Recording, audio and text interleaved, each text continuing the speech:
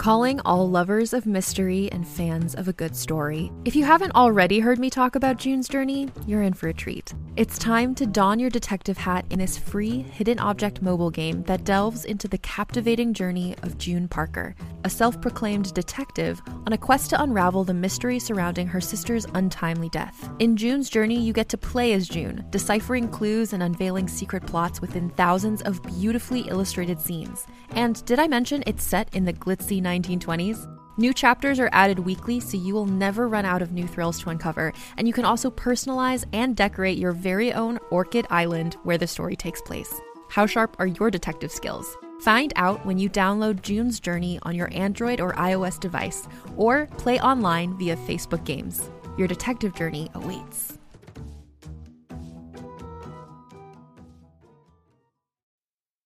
This episode is brought to you by Snapple. Want to know another Snapple fact? The first hot air balloon passengers were a sheep, a duck, and a rooster. Ridiculous. Check out Snapple.com to find ridiculously flavored Snapple near you. Hi, I'm Keegan. I'm Madigan. And you're listening to Your Angry Neighborhood Feminist. This is a podcast where we explore the world through this I need to start over because I said I'm Madigan. I know. It threw me off, too. I can't. I couldn't do it anymore. Do you want me to keep that in? Yeah, that's fine. Okay.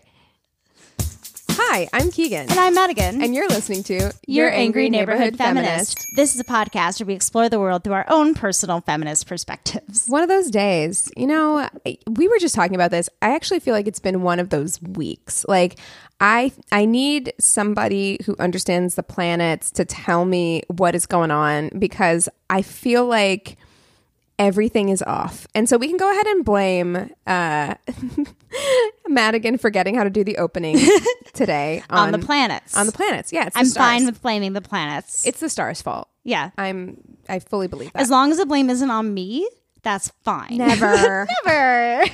Never on That's you. Ridiculous. Well, I'm very excited to finally talk about this, mostly because it was something that I've known that there's like a shady underbelly, but I never really did a look into it. I didn't really watch any of the shows or read any of the books. I was never like a big Playboy person, but especially growing up in the late 90s, early 2000s, that was really when like Playboy fashion became a big thing. Oh, yeah. And it's having a resurgence now. Like PacSun has a Playboy line and things like that. And it was just something that was very much part of our culture growing up. And we were very inundated with images and videos and celebrity of these Playboy bunnies and Hugh Hefner, and there was just this facade around all of it, yet everybody at the same time like knew it was shady, and there was stuff going on that was not great. This normalization of Playboy culture and this kind of idea of making it wholesome and accessible.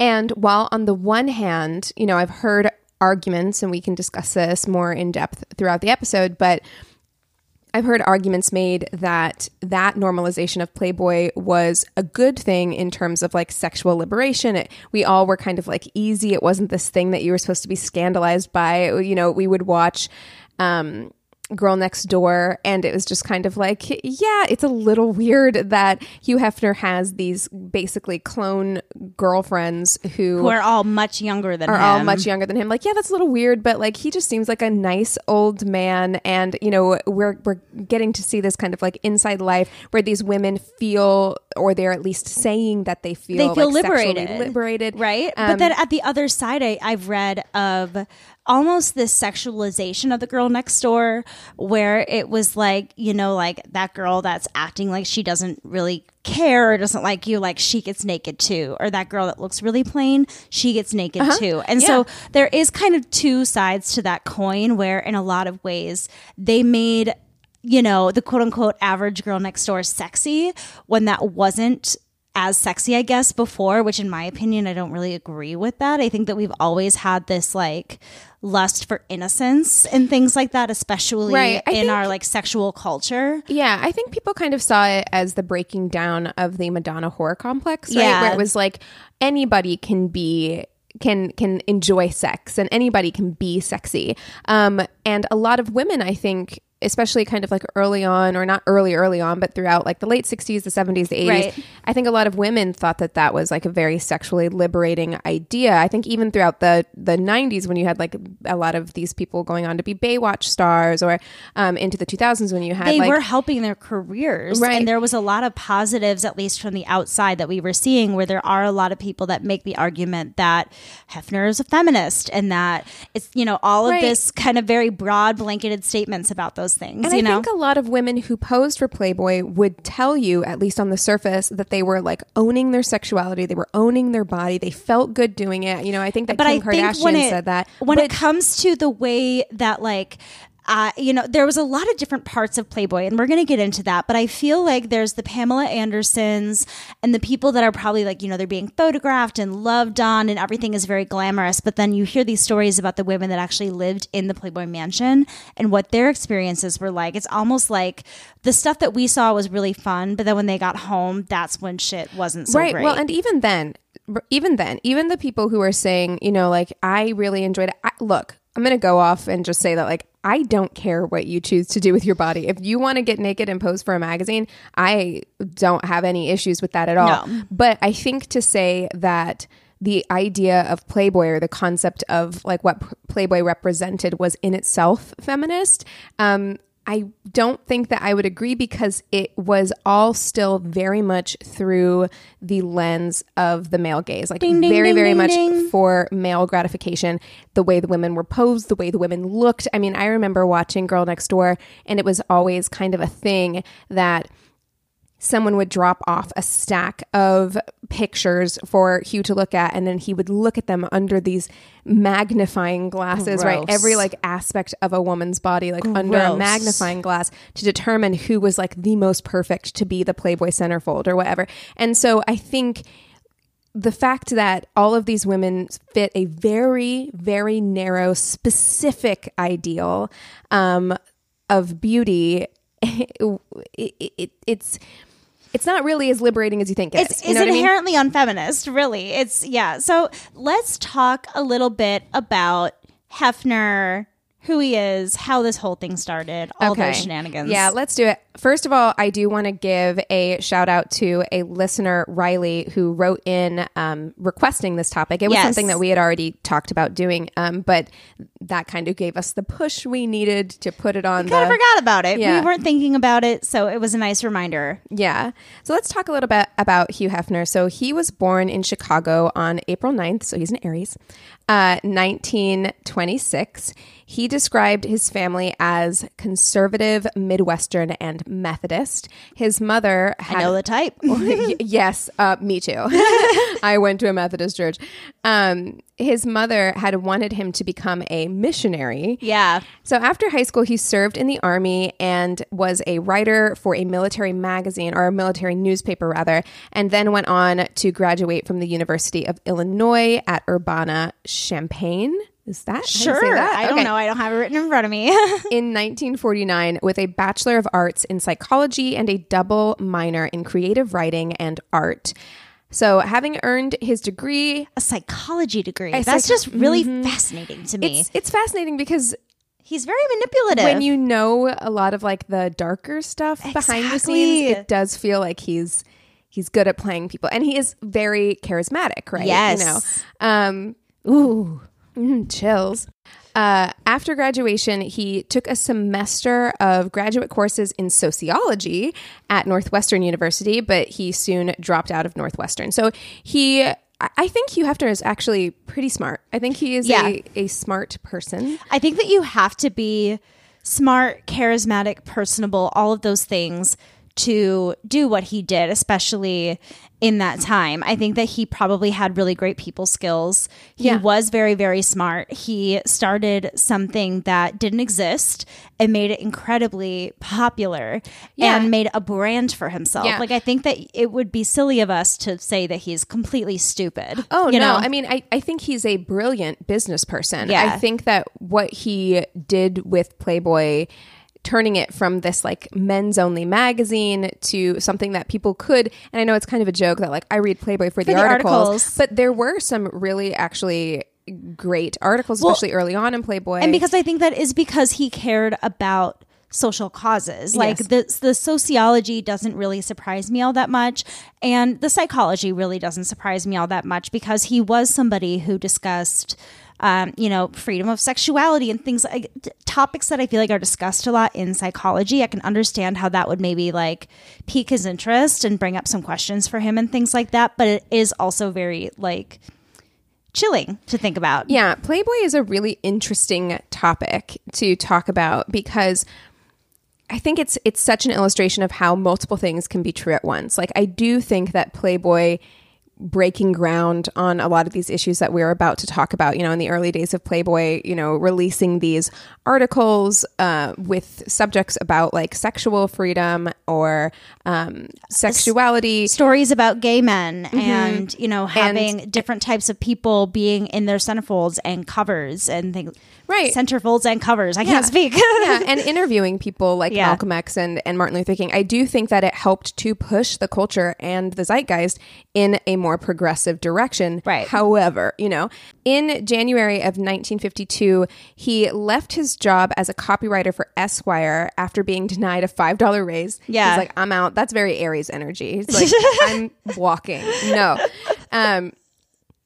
In 1953, he took out a mortgage loan of $600 and then raised $8,000 from 45 investors to launch Playboy. $1,000 being from his mother. I know. And I remember having seen I think it was like Driven, one of those, like not Behind the Music, but one of those kind of like things on VH1 about Hugh Hefner. And it was an interview with his mom, and she's just like this little old lady. And she was just like, well, I just believed in, I don't like to talk about what he does. But I believe in my son. Yeah. She wanted him to be a missionary. Yeah. So she definitely wasn't like, I'm super stoked that you're starting a nudie magazine. Yeah, exactly. But she was a very supportive mom. Very supportive. Gave him a large loan because $1,000 is nothing to sniff at in 1953. Certainly not. But Hefner wanted to start his own men's lifestyle magazine, and he had come up with the perfect title for his magazine. He wanted to call it Stag Party. Imagine if Playboy had been called Stag Party. It would have been the stag, would have been the logo. Yeah, it would have been totally different. It would have been totally different. It would have been way more masculine, exactly, I feel like. Because I feel like Playboy became this thing that like was very feminized. Like a lot of women, we grew up in the era of wearing the Playboy bunny sticker to go tanning or getting the sunglasses that had the Playboy bunny in the corner. Or even just the t-shirts with the glitter graphic on it of the Playboy bunny, Yeah, no one would be getting a stag glitter sweater. Or maybe we would have. I don't know. Maybe that would have been the thing. I'm not sure, but it does sound like it would have had like a lot more like masculine energy going on. But there was already a men's magazine called Stag, so they had to think of a new name. So Hefner, his wife Millie, and his business partner Eldon Sellers threw out names like Top Hat, Gentleman, Sir, and Bachelor before Sellers came up with Playboy, which I kind of like. Yeah. This is the first thing that makes me so angry, and I already knew this story. I've known this story for a while because I'm a huge Marilyn Monroe fan. But before she became famous, she had to make a car payment, and to do so, she agreed to pose nude for a calendar, and she did so under like a pseudonym. She was starting to act at this point and didn't really want these photos to be like recognizable as her. Yeah, she told the photographer like, I would like you to make my face unrecognizable in these photos, because she knew where she wanted her career to head, but she did this calendar really out of desperation. She did, right? Exactly. This wasn't just like because she had chosen that this was something she wanted to do. It was because it was a necessity in her life.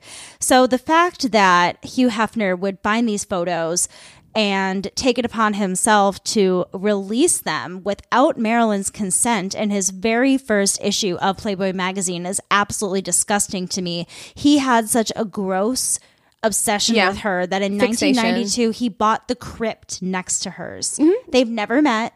I just think that is the creepiest, most disgusting, sleaziest thing, and it's your first issue. Right, and he never paid her any money for this. No. She never saw a dime for these And photos. he never paid for it. Like, that was not something I feel like that was openly discussed, especially with Marilyn Monroe being someone who is still recognizable to like kids today. You know what I mean? I think he did pay for them. He paid like $500 or something to buy the photos from From the person who took them or from the calendar, but he didn't pay Marilyn No, but anything. he never paid Marilyn anything. And so it is very weird and creepy that he would maintain, because you're right, they never met in person. And he maintained this very weird fascination with her. And then I remember that being such an icky thing when he died, knowing that he was going to be interred next to her. Yeah. Because I was like, this woman probably Would hate hated that. you. Like, she probably felt so violated that you used her body, her celebrity to sell the first issue of your magazine. But it speaks of two things for Hugh Hefner. One, that he doesn't have a problem exploiting women. And two, again, he's a good business person. Like, at this point, at the time when the first issue came out, she was a celebrity. Was everything. She was the sex symbol. He saw her as being the most perfect specimen that had to be a part of Playboy. And that was all he saw her as, which is just so unbelievably upsetting. Yeah, it's really upsetting. But anyway, Playboy was a hit. And not long after its inception, it began to publish things other than nude photos of women, like we said, articles. And despite the fact that Hugh had obviously warped views about women, mainly that he portrayed them solely as sexual objects, he had surprisingly progressive views on other things. Yeah, certainly. They actually had something called Playboy Philosophy Column, and that began in the 1960s. And they covered topics that included LGBTQ rights, women's rights, censorship, and free speech. They were also an early proponent of cannabis reform and provided funds for the National Organization for Reform of Marijuana Laws in 1970.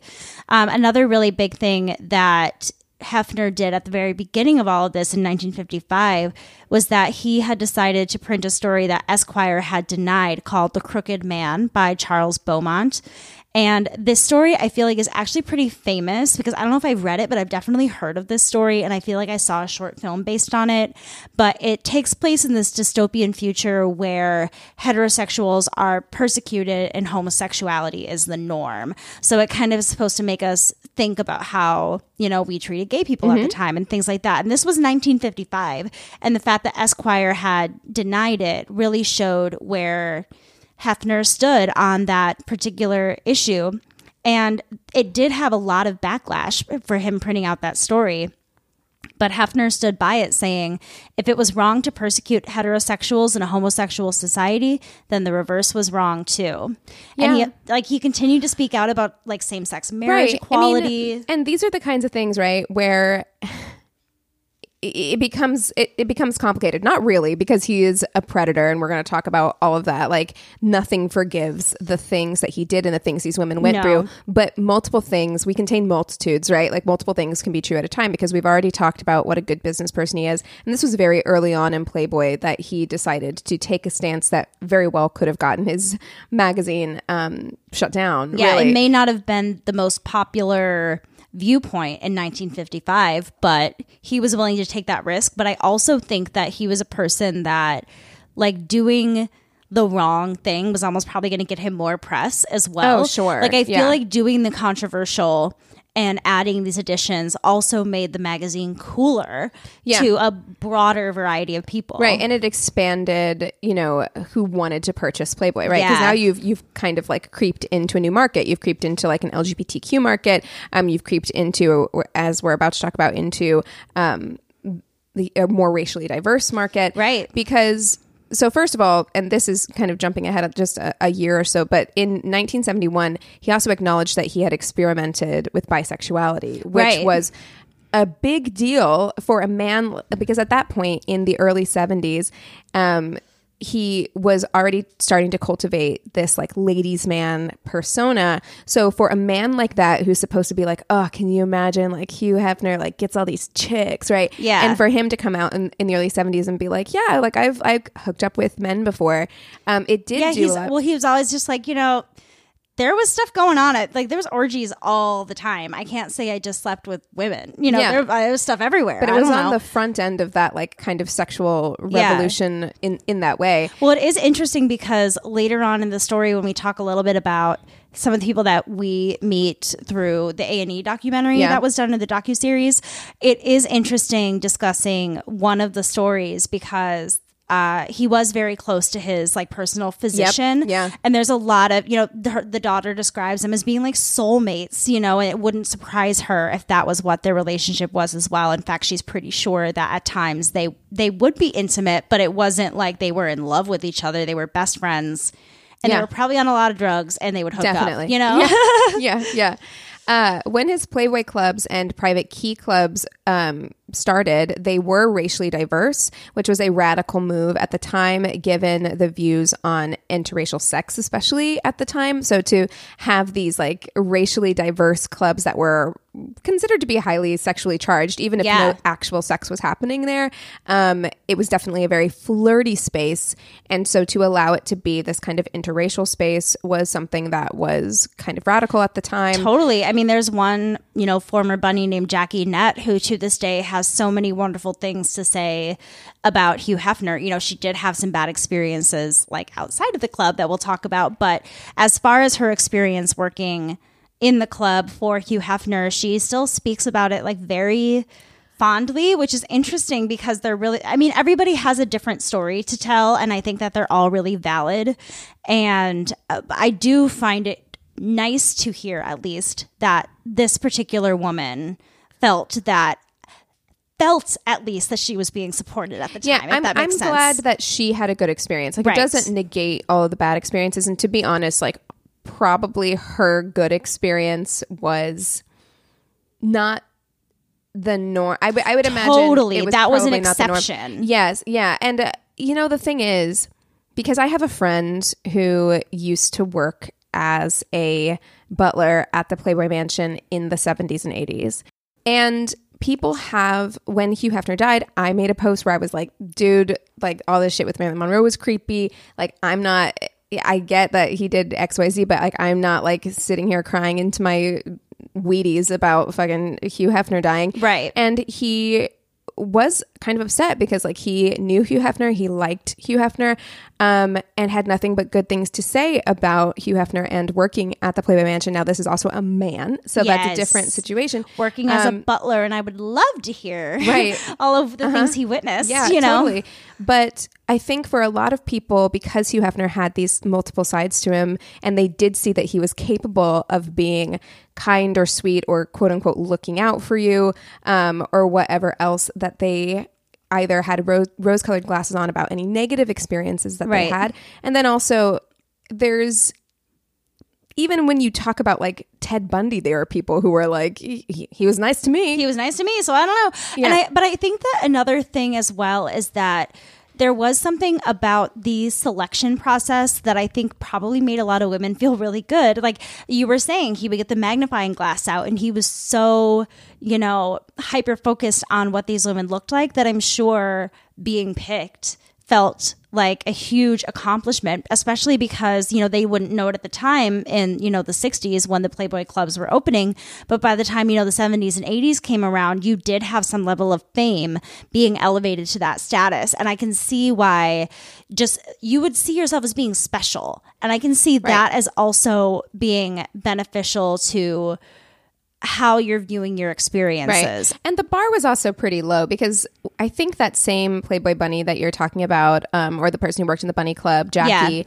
she talked about how like, well, you'd get harassed as a secretary and you'd make way less money. So like for me, it was great. And so I think that having that lens, that a lot of these women were like, well, we were going to get harassed no matter what. Even if we were working a secretary job, we were going to be treated like shit. At least here, I felt like I had a little bit of power and I got paid a lot better. Yeah, exactly. But what's also just so limiting for these women is that when they signed on to be bunnies, they had to sign these contracts essentially saying that like they won't change their appearance at all, and demerits are doled out to bunnies if their appearance doesn't meet the requirements, and there's also no dating or mingling allowed between customers and the bunnies.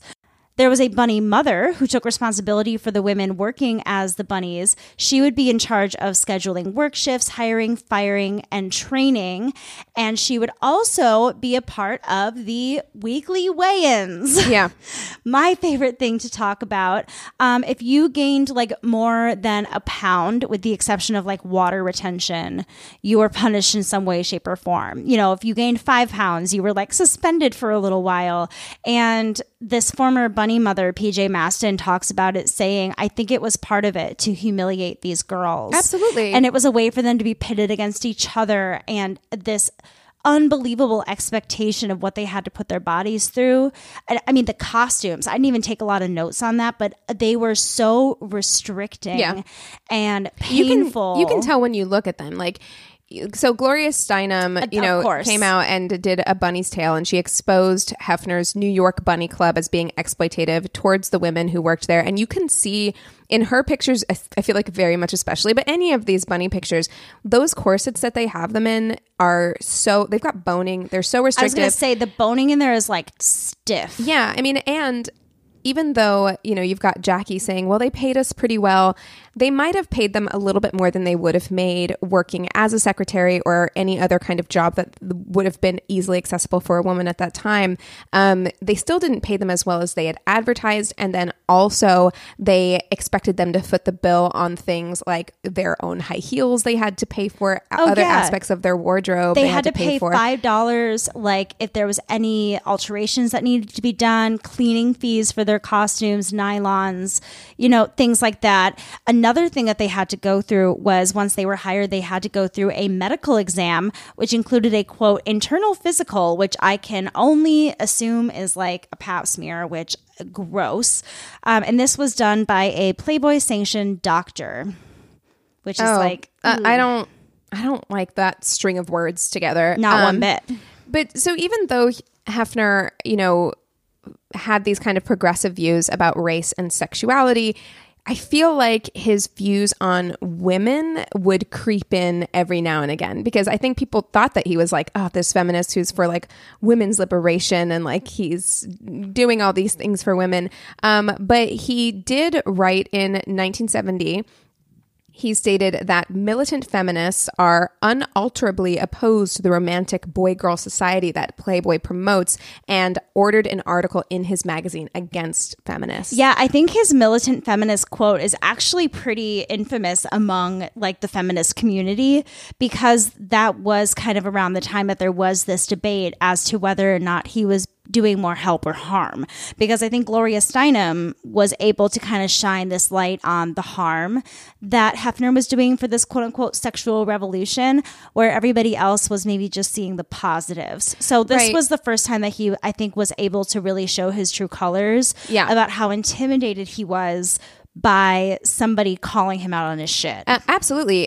This was also around the same time as the Miss America protests. Yes. Where the, people who organized that protest compared the Miss America contestants to Playboy bunnies in a negative way. And I think that Hugh Hefner really took offense to that. Yeah, I think he wanted to be definitely seen as this political activist businessman who was the head of the sexual revolution in a lot of ways, and anything that would potentially damage that like squeaky clean image, he didn't want that to get out into the world. It was very strange though, because at the same time, that's why it was like an enigma with Hugh Hefner, because like at the same time that he wanted everyone to see him as this like progressive, person who believed in women's rights, at the same time he would brag, and it was kind of like a running joke about like how many of the Playboy playmates he had slept with, how many centerfolds he had slept with. He had started, of course, that reputation as this,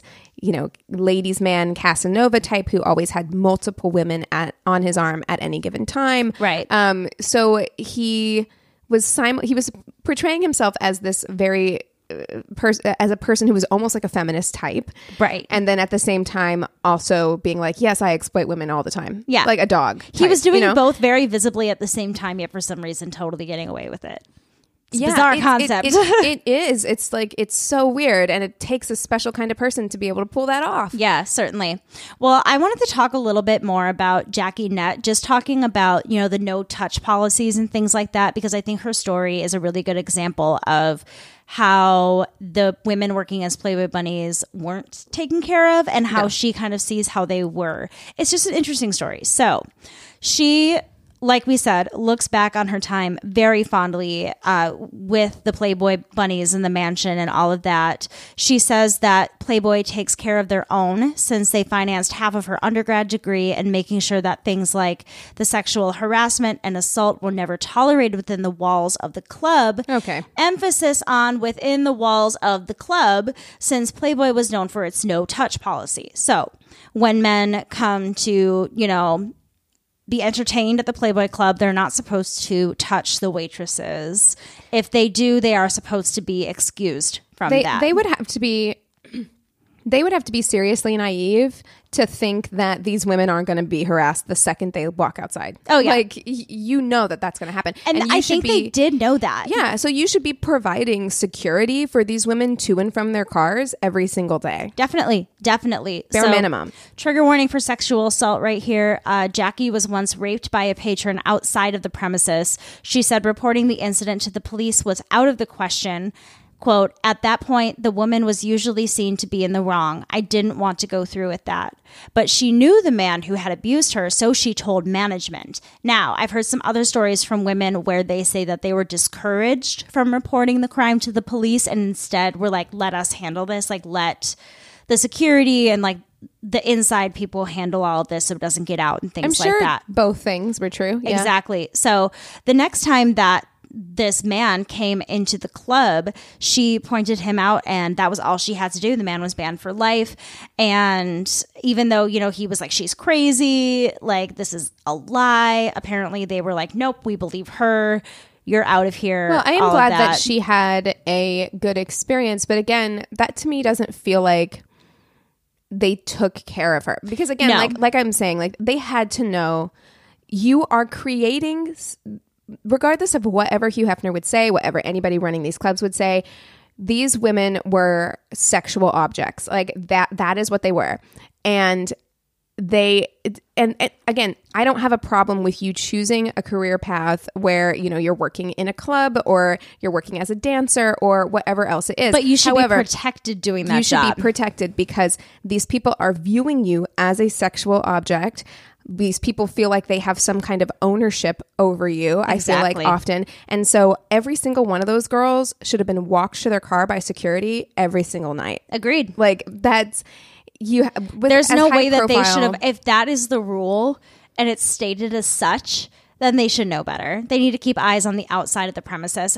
It's absolutely ridiculous how unsafe that situation is. And there are so many stories where they aren't supported like Jackie is, and they don't see it for as positive as it was. They see it as being, you know, silenced. Yeah. I mean, and I will say this though about like what Jackie just said. When I watched the interview with the director of the Playboy Secrets documentary, they were talking about how, especially at this time, even now, there's so much about women reporting their sexual assaults and not being believed and feeling discouraged from doing so. And so a lot of people choose not to report their sexual assaults for that reason to this day. So of course that was happening a lot back then, but especially because the Playboy Mansion and Playboy clubs were seen as like inherently sexual places, they would really say like, well, a woman knew what she was up against when she walked into a place like that. If a woman walked into the Playboy Mansion, she should have expected to be assaulted or raped. And I'm glad that because Jackie felt that way and she did go to the people at Playboy and they took care of it. Like, I'm glad that she was cared for in the way that she wanted to, because it sounds like in her telling, she didn't want to go to the police, especially, you know, she was a Black woman. That I think adds another element to that of being unbelieved in like the 50s and 60s.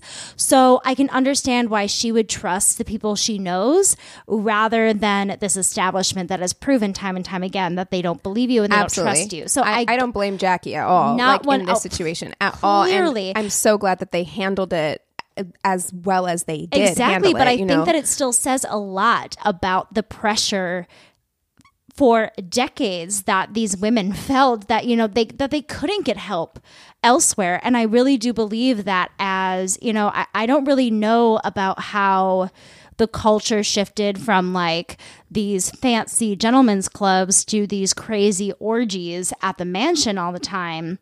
I think they were probably all happening at the same time. Right. We just didn't know. But it does appear to kind of be this like escalation and lack of rules and craziness. I mean, you hear about parties at the Playboy Mansion. I'm pretty sure Max once went to a party at the Playboy Mansion. I mean, when we first moved to Los Angeles, that was something that was, we very well could have been invited to a party at the Playboy Mansion. They were having parties that were kind of not open to the public because they weren't. You had to be invited. You had to be invited, but like you could find someone to invite you. You could find someone to invite you to a Playboy Mansion party if you really wanted to go. Like I knew people who had gone to Playboy Mansion parties. And there are like celebrities having sex with people in the pools and these like the grotto I remember hearing was just like so gross, disgusting. I mean, Jennifer Saganor, who we're going to talk about a little bit, discusses how often she saw Ron Jeremy.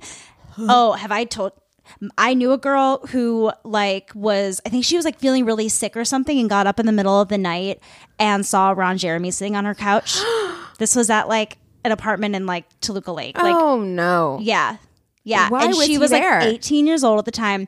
Her roommate was this like British absolute pervert douchebag. He made me so uncomfortable every time I saw him. He was awful, but I always like knew his roommates for some reason, so I would always run into the guy again. And yeah, he was this older British guy that went to probably the Rainbow or something, because like Ron Jeremy, if you're in LA, go to the Rainbow. You will see Ron Jeremy. Rainbow Room? Not the Rainbow Room, the Rainbow. I don't know where that is. That's in West Hollywood. By Doheny. Yeah. It's right by Max's parents' place. So like Max's dad sees him there all the time.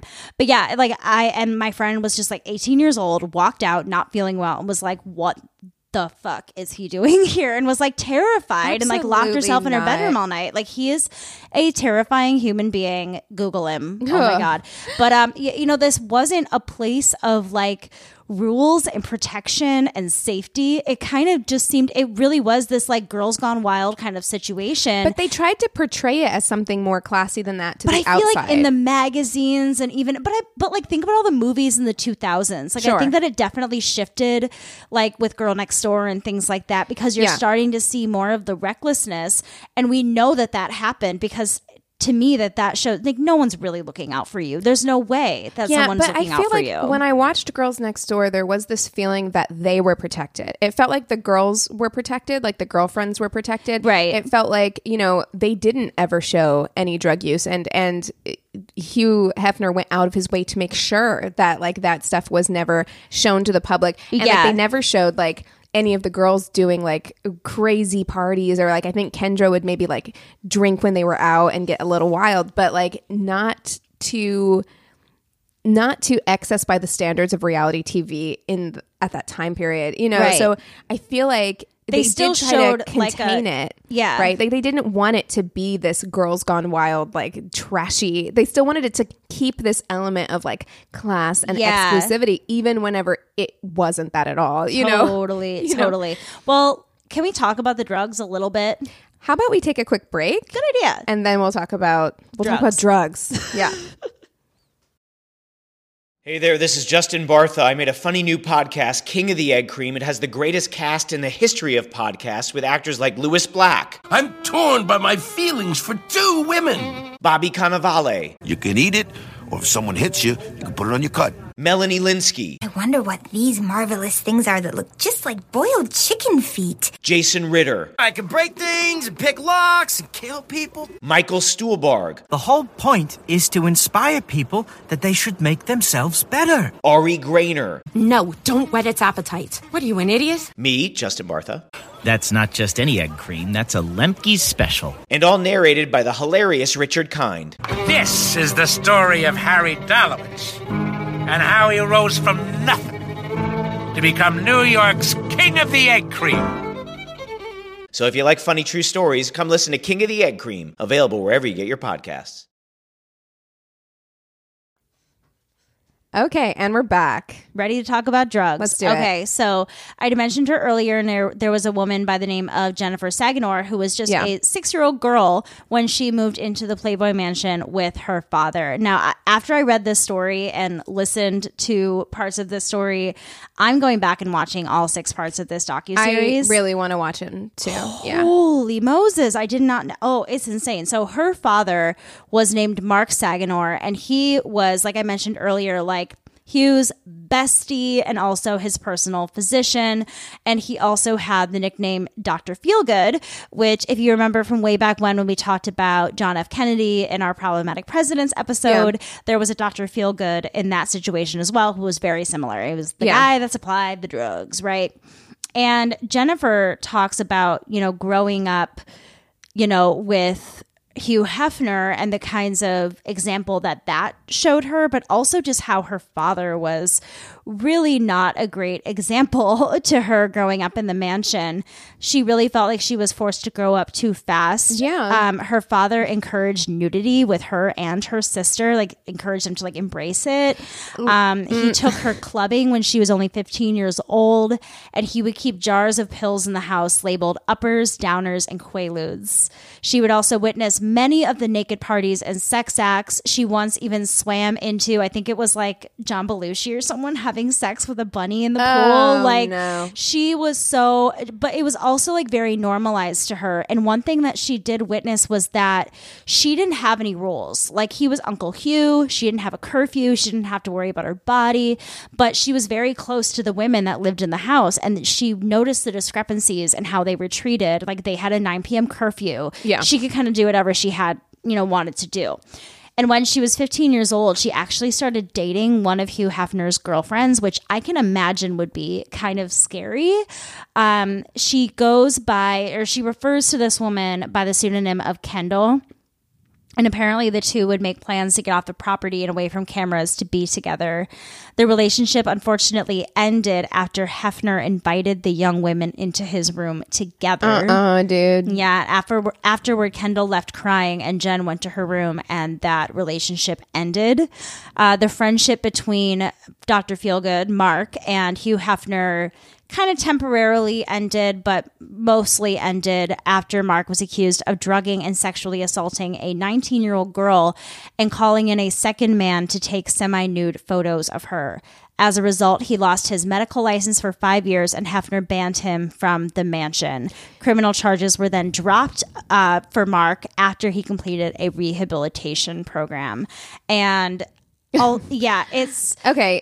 That's some bullshit, because it's like, he definitely did that more than once. Like, this is somebody whose job it was to provide uppers, downers, and quaaludes to young women who are vulnerable at the party, at the mansion. So I have a really hard time believing that was his first time doing it, and then he did it only the once. So, that's fine. He just completed a rehab program and everything was A-okay. And we can drop the charges. Like, he's also like, there's a bigger conspiracy that like nobody wants to look at. And like, it's kind of true, but you're also part of it. Yeah, but you're part of it. That's exactly the thing. I believe you completely. I mean, there's records of like Bill Cosby being there and doing some shady shit. Right. So I know that is the case. Like, I know but you were a part of it. But not only are you a part of it, you facilitated some of it. You had to have. Like, you don't get the name Dr. Feelgood at the Playboy Mansion unless you are providing pills to people. Like.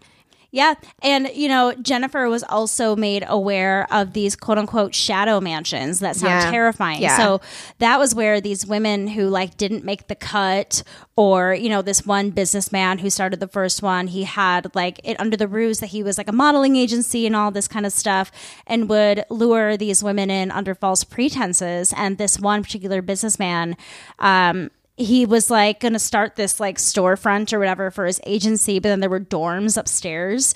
And after the girls would go to bed, he would like prowl around and be inappropriate with the people that were like working for him, and these were like not known to the public, not known to Playboy really. These were like seedy underbelly secret Playboy mansions where anything went. Yeah, I do remember that Jennifer Saganor did say that she knew that they were kind of like mini mansions because some of the people who worked at the mansion had either started them or were also working at these other houses. it's like the Playboy Mansion, but with even less protection, which is terrifying because there wasn't a lot of protection going on for a lot of these women. And especially another thing that they pointed out in that interview that I watched was that these were mostly very young women. So we're talking about like 18, 19, 20-year-olds. Oh, yeah. Gloria Steinem lied and said she was 24, and then they made fun of her for her age. Yeah, she's too old. Yeah. So they're very young women, first of all. And then secondly, a lot of these women were coming from abusive backgrounds or a lot of trauma in their backgrounds. So this out of like classic abuser handbook, right? Yeah. You pick very young, vulnerable women who don't have a lot of stability in their lives, who are maybe trying to recover from past trauma. You give them the illusion of stability, oftentimes inviting them to a place to live for free. A place to live, a way to work. The modeling agency, the model photographer thing, it's such an old trope because it worked so well. They would prey upon women and say, you're so beautiful, you could be a model, why don't you come with me, let's do this. Yeah. You know what I mean? Yeah. There are many stories that happen even now of people that are very lured in by the way that they're treated nicely to begin with, or lured in under false pretenses, and then you're in a situation that you don't know how to get out of. And it's also why one of two things. Like, I feel like you can take two examples from the Girls Next Door, right? You've got like Holly Madison and you've got Kendra Wilkinson, and you've got Holly Madison saying that like she was in this kind of like phase where she didn't realize she was in a cult abuse until later. And then you have Kendra Wilkinson, who will defend Hugh Hefner to this day because, and if you watch Girl Next Door, she talks about it, she came from a very unstable background, and she really did see Hugh Hefner as this father figure, savior figure.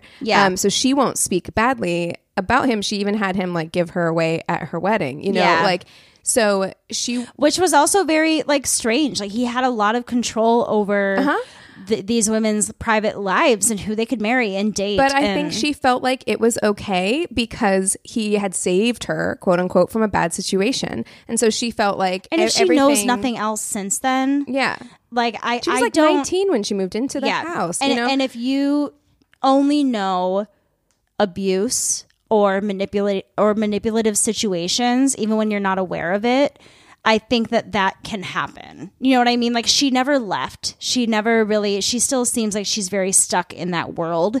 And I think that it's very easy for people who have been hurt to latch on to something when it's not as bad.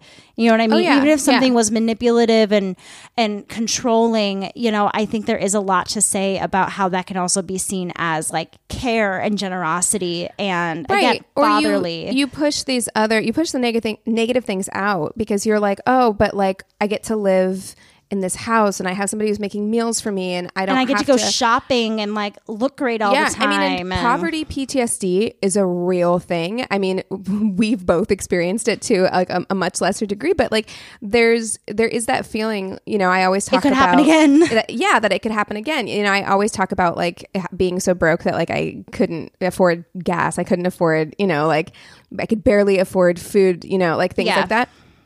And never wanting to experience that again. So there is a thing of like, she got to leave a situation like that and go to a place where it's like, yeah, there's a lot of rules, but like, I never have to worry about where I'm putting my head at night. I never have to worry about what I'm having for dinner. So yeah, it's not the ideal situation, but it's better. He's given me a better life than so I have no room to complain about anything. Yeah. I have no room to ever be upset about anything. And was Kendra ever like one of his girlfriends? Yes, she was. It was those three. So it was Holly, Bridget, and Kendra. Okay, were the three girlfriends he had when he was on that show. And Holly was like the head girlfriend, of course, and Kendra was the young girlfriend. Got you.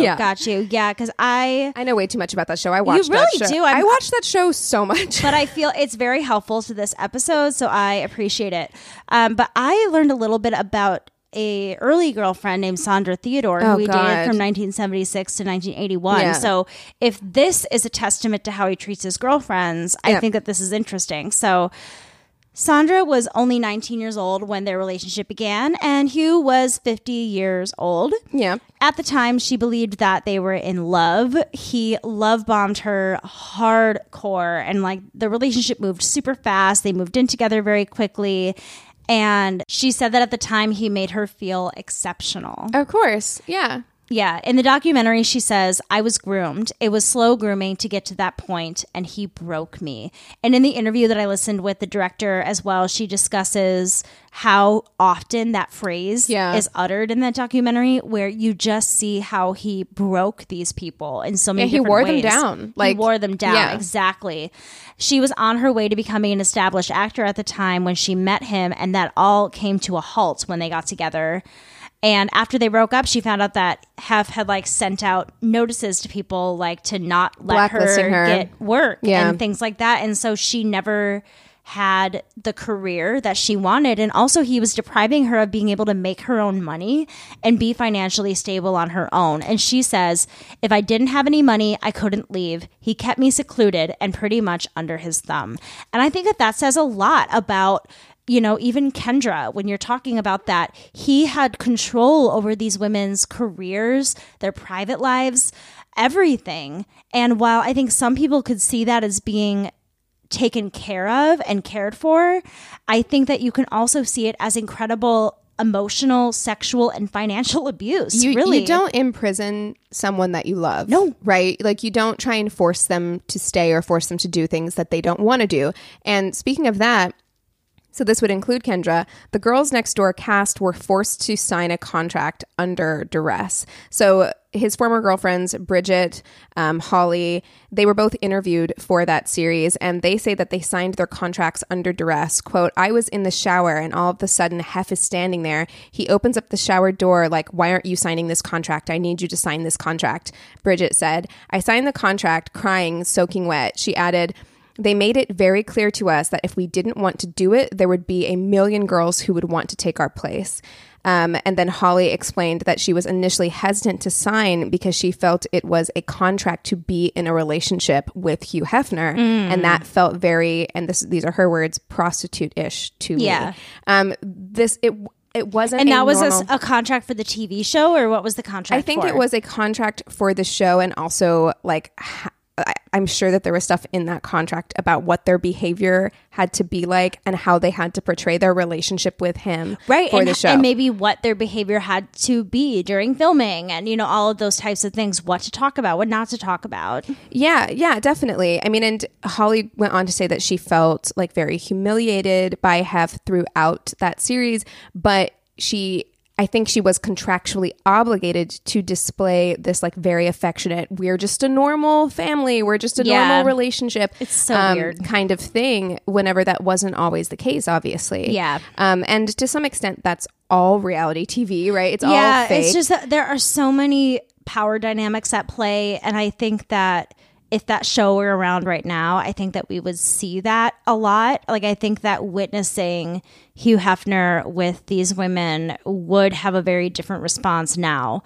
than it did when we were kids, having Girl Next Door come on and things like that. I think there'd be way more digging into what life was actually like and things like that, which is why it's so upsetting that they were able to get away with so much for so long. I mean, throughout his life, I feel like he never really had to be held accountable for anything that he ever did. Yeah, no, I don't. You can tell even by, you know, when he died, the tributes that were paid to Hugh Hefner when he died, you know, and again, this is a complicated individual. I'm not saying that there's nothing positive that you could ever say about Hugh Hefner, but to completely ignore the fact that these women went through hell very often. I mean, the suicide rate for Playmates is higher than that of the average American woman, gosh. In part due to high substance abuse and drug overdoses, but also depression, like the depression rate among Playmates. Yeah, and I mean, high. think about eating disorders that are formed and other mental health problems that are formed by being imprisoned, truly, and by being controlled. I mean, that doesn't surprise me at all. And I think that it's so sad that we weren't able to, you know, maybe we were able to see it, but we weren't able to acknowledge or do anything about it. Yeah, I mean, and I feel like that was so much. They talk about in that interview about the cleanup crews, which you know that there had to have been people who were covering this up because, you know, for instance, one Playmate actually committed suicide or completed suicide at the carriage house of the mansion and wrote, Hugh Hefner is the devil across a mural of magazine pages. at the carriage house. So that is all stuff that like anybody who's like really looking at it, you know that they had people doing a lot of like serious PR, a lot of serious cleanup. Yeah. Because if anybody had heard that, they'd be like, hey, maybe we should take a closer look at the way these women are having to live. 100%. You know, 100%. definitely. Of course, there are countless accusations of rape and physical abuse that happened there. That is not surprising at all. There were celebrities, known sexual abusers like Bill Cosby, Roman Polanski, who would frequent there. There was one woman who said cracked ribs and broke jaws were an occurrence that would happen there. Oh my God. I don't like what that insinuates. No, I mean, and then they would basically, for lack of a better word, you know, pimp these women out and traffic them really into like corporate parties, like have them work, quote unquote, corporate parties where things would get very much go off the rails there.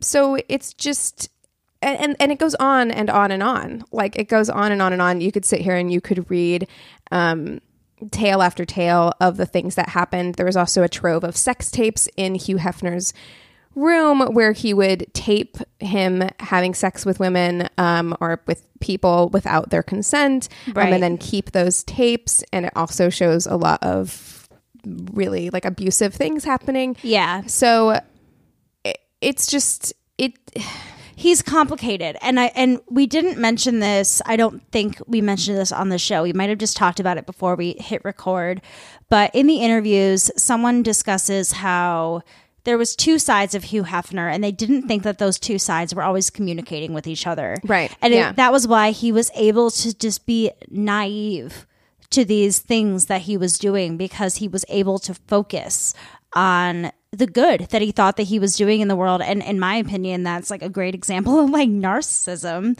you know, when you're able to excuse your behavior for the good, quote unquote, of people or whatever you're deciding you're doing good for, you know? Right. I mean, and again, like two things can be true. We can say that the legacy of Playboy and what it represented in the early days of the sexual revolution, that those things were net positive in terms of like pushing the American culture or American mindset into a more like sexually positive place, and also say it did it at the expense of exploiting hundreds of women. And I liked this quote.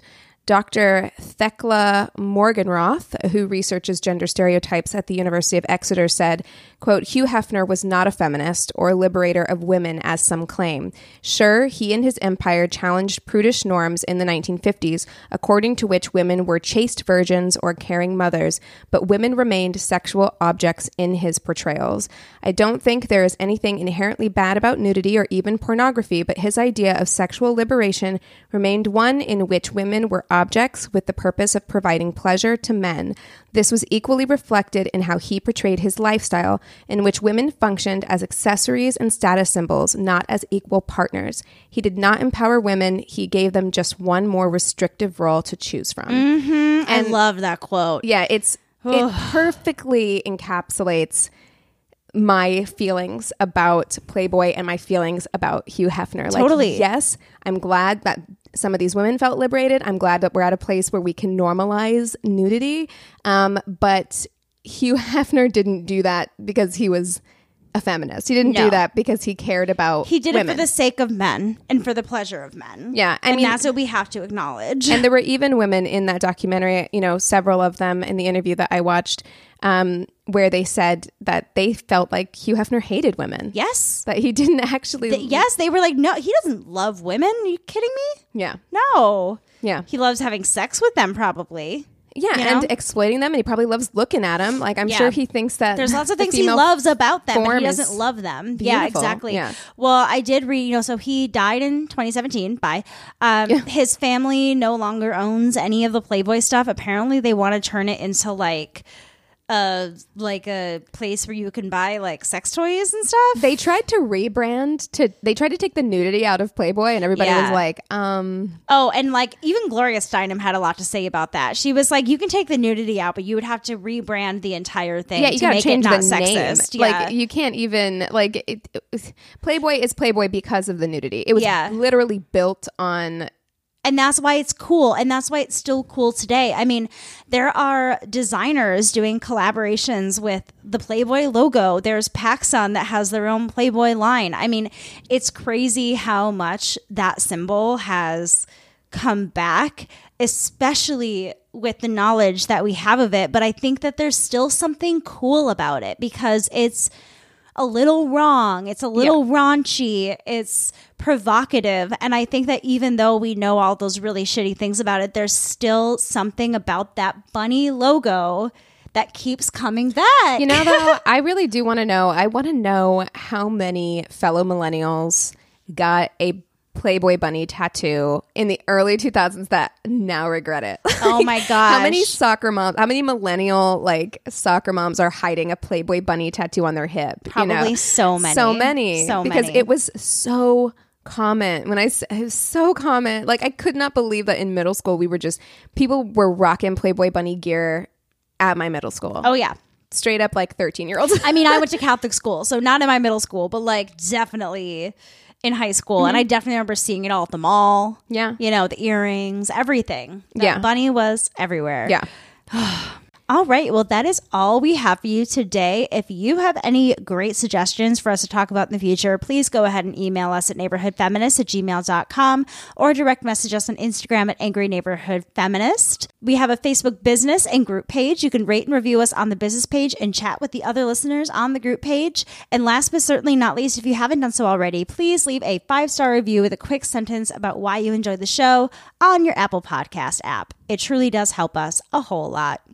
All right, that's all we have for you today. With all that being said, we encourage you to rage on. Bye.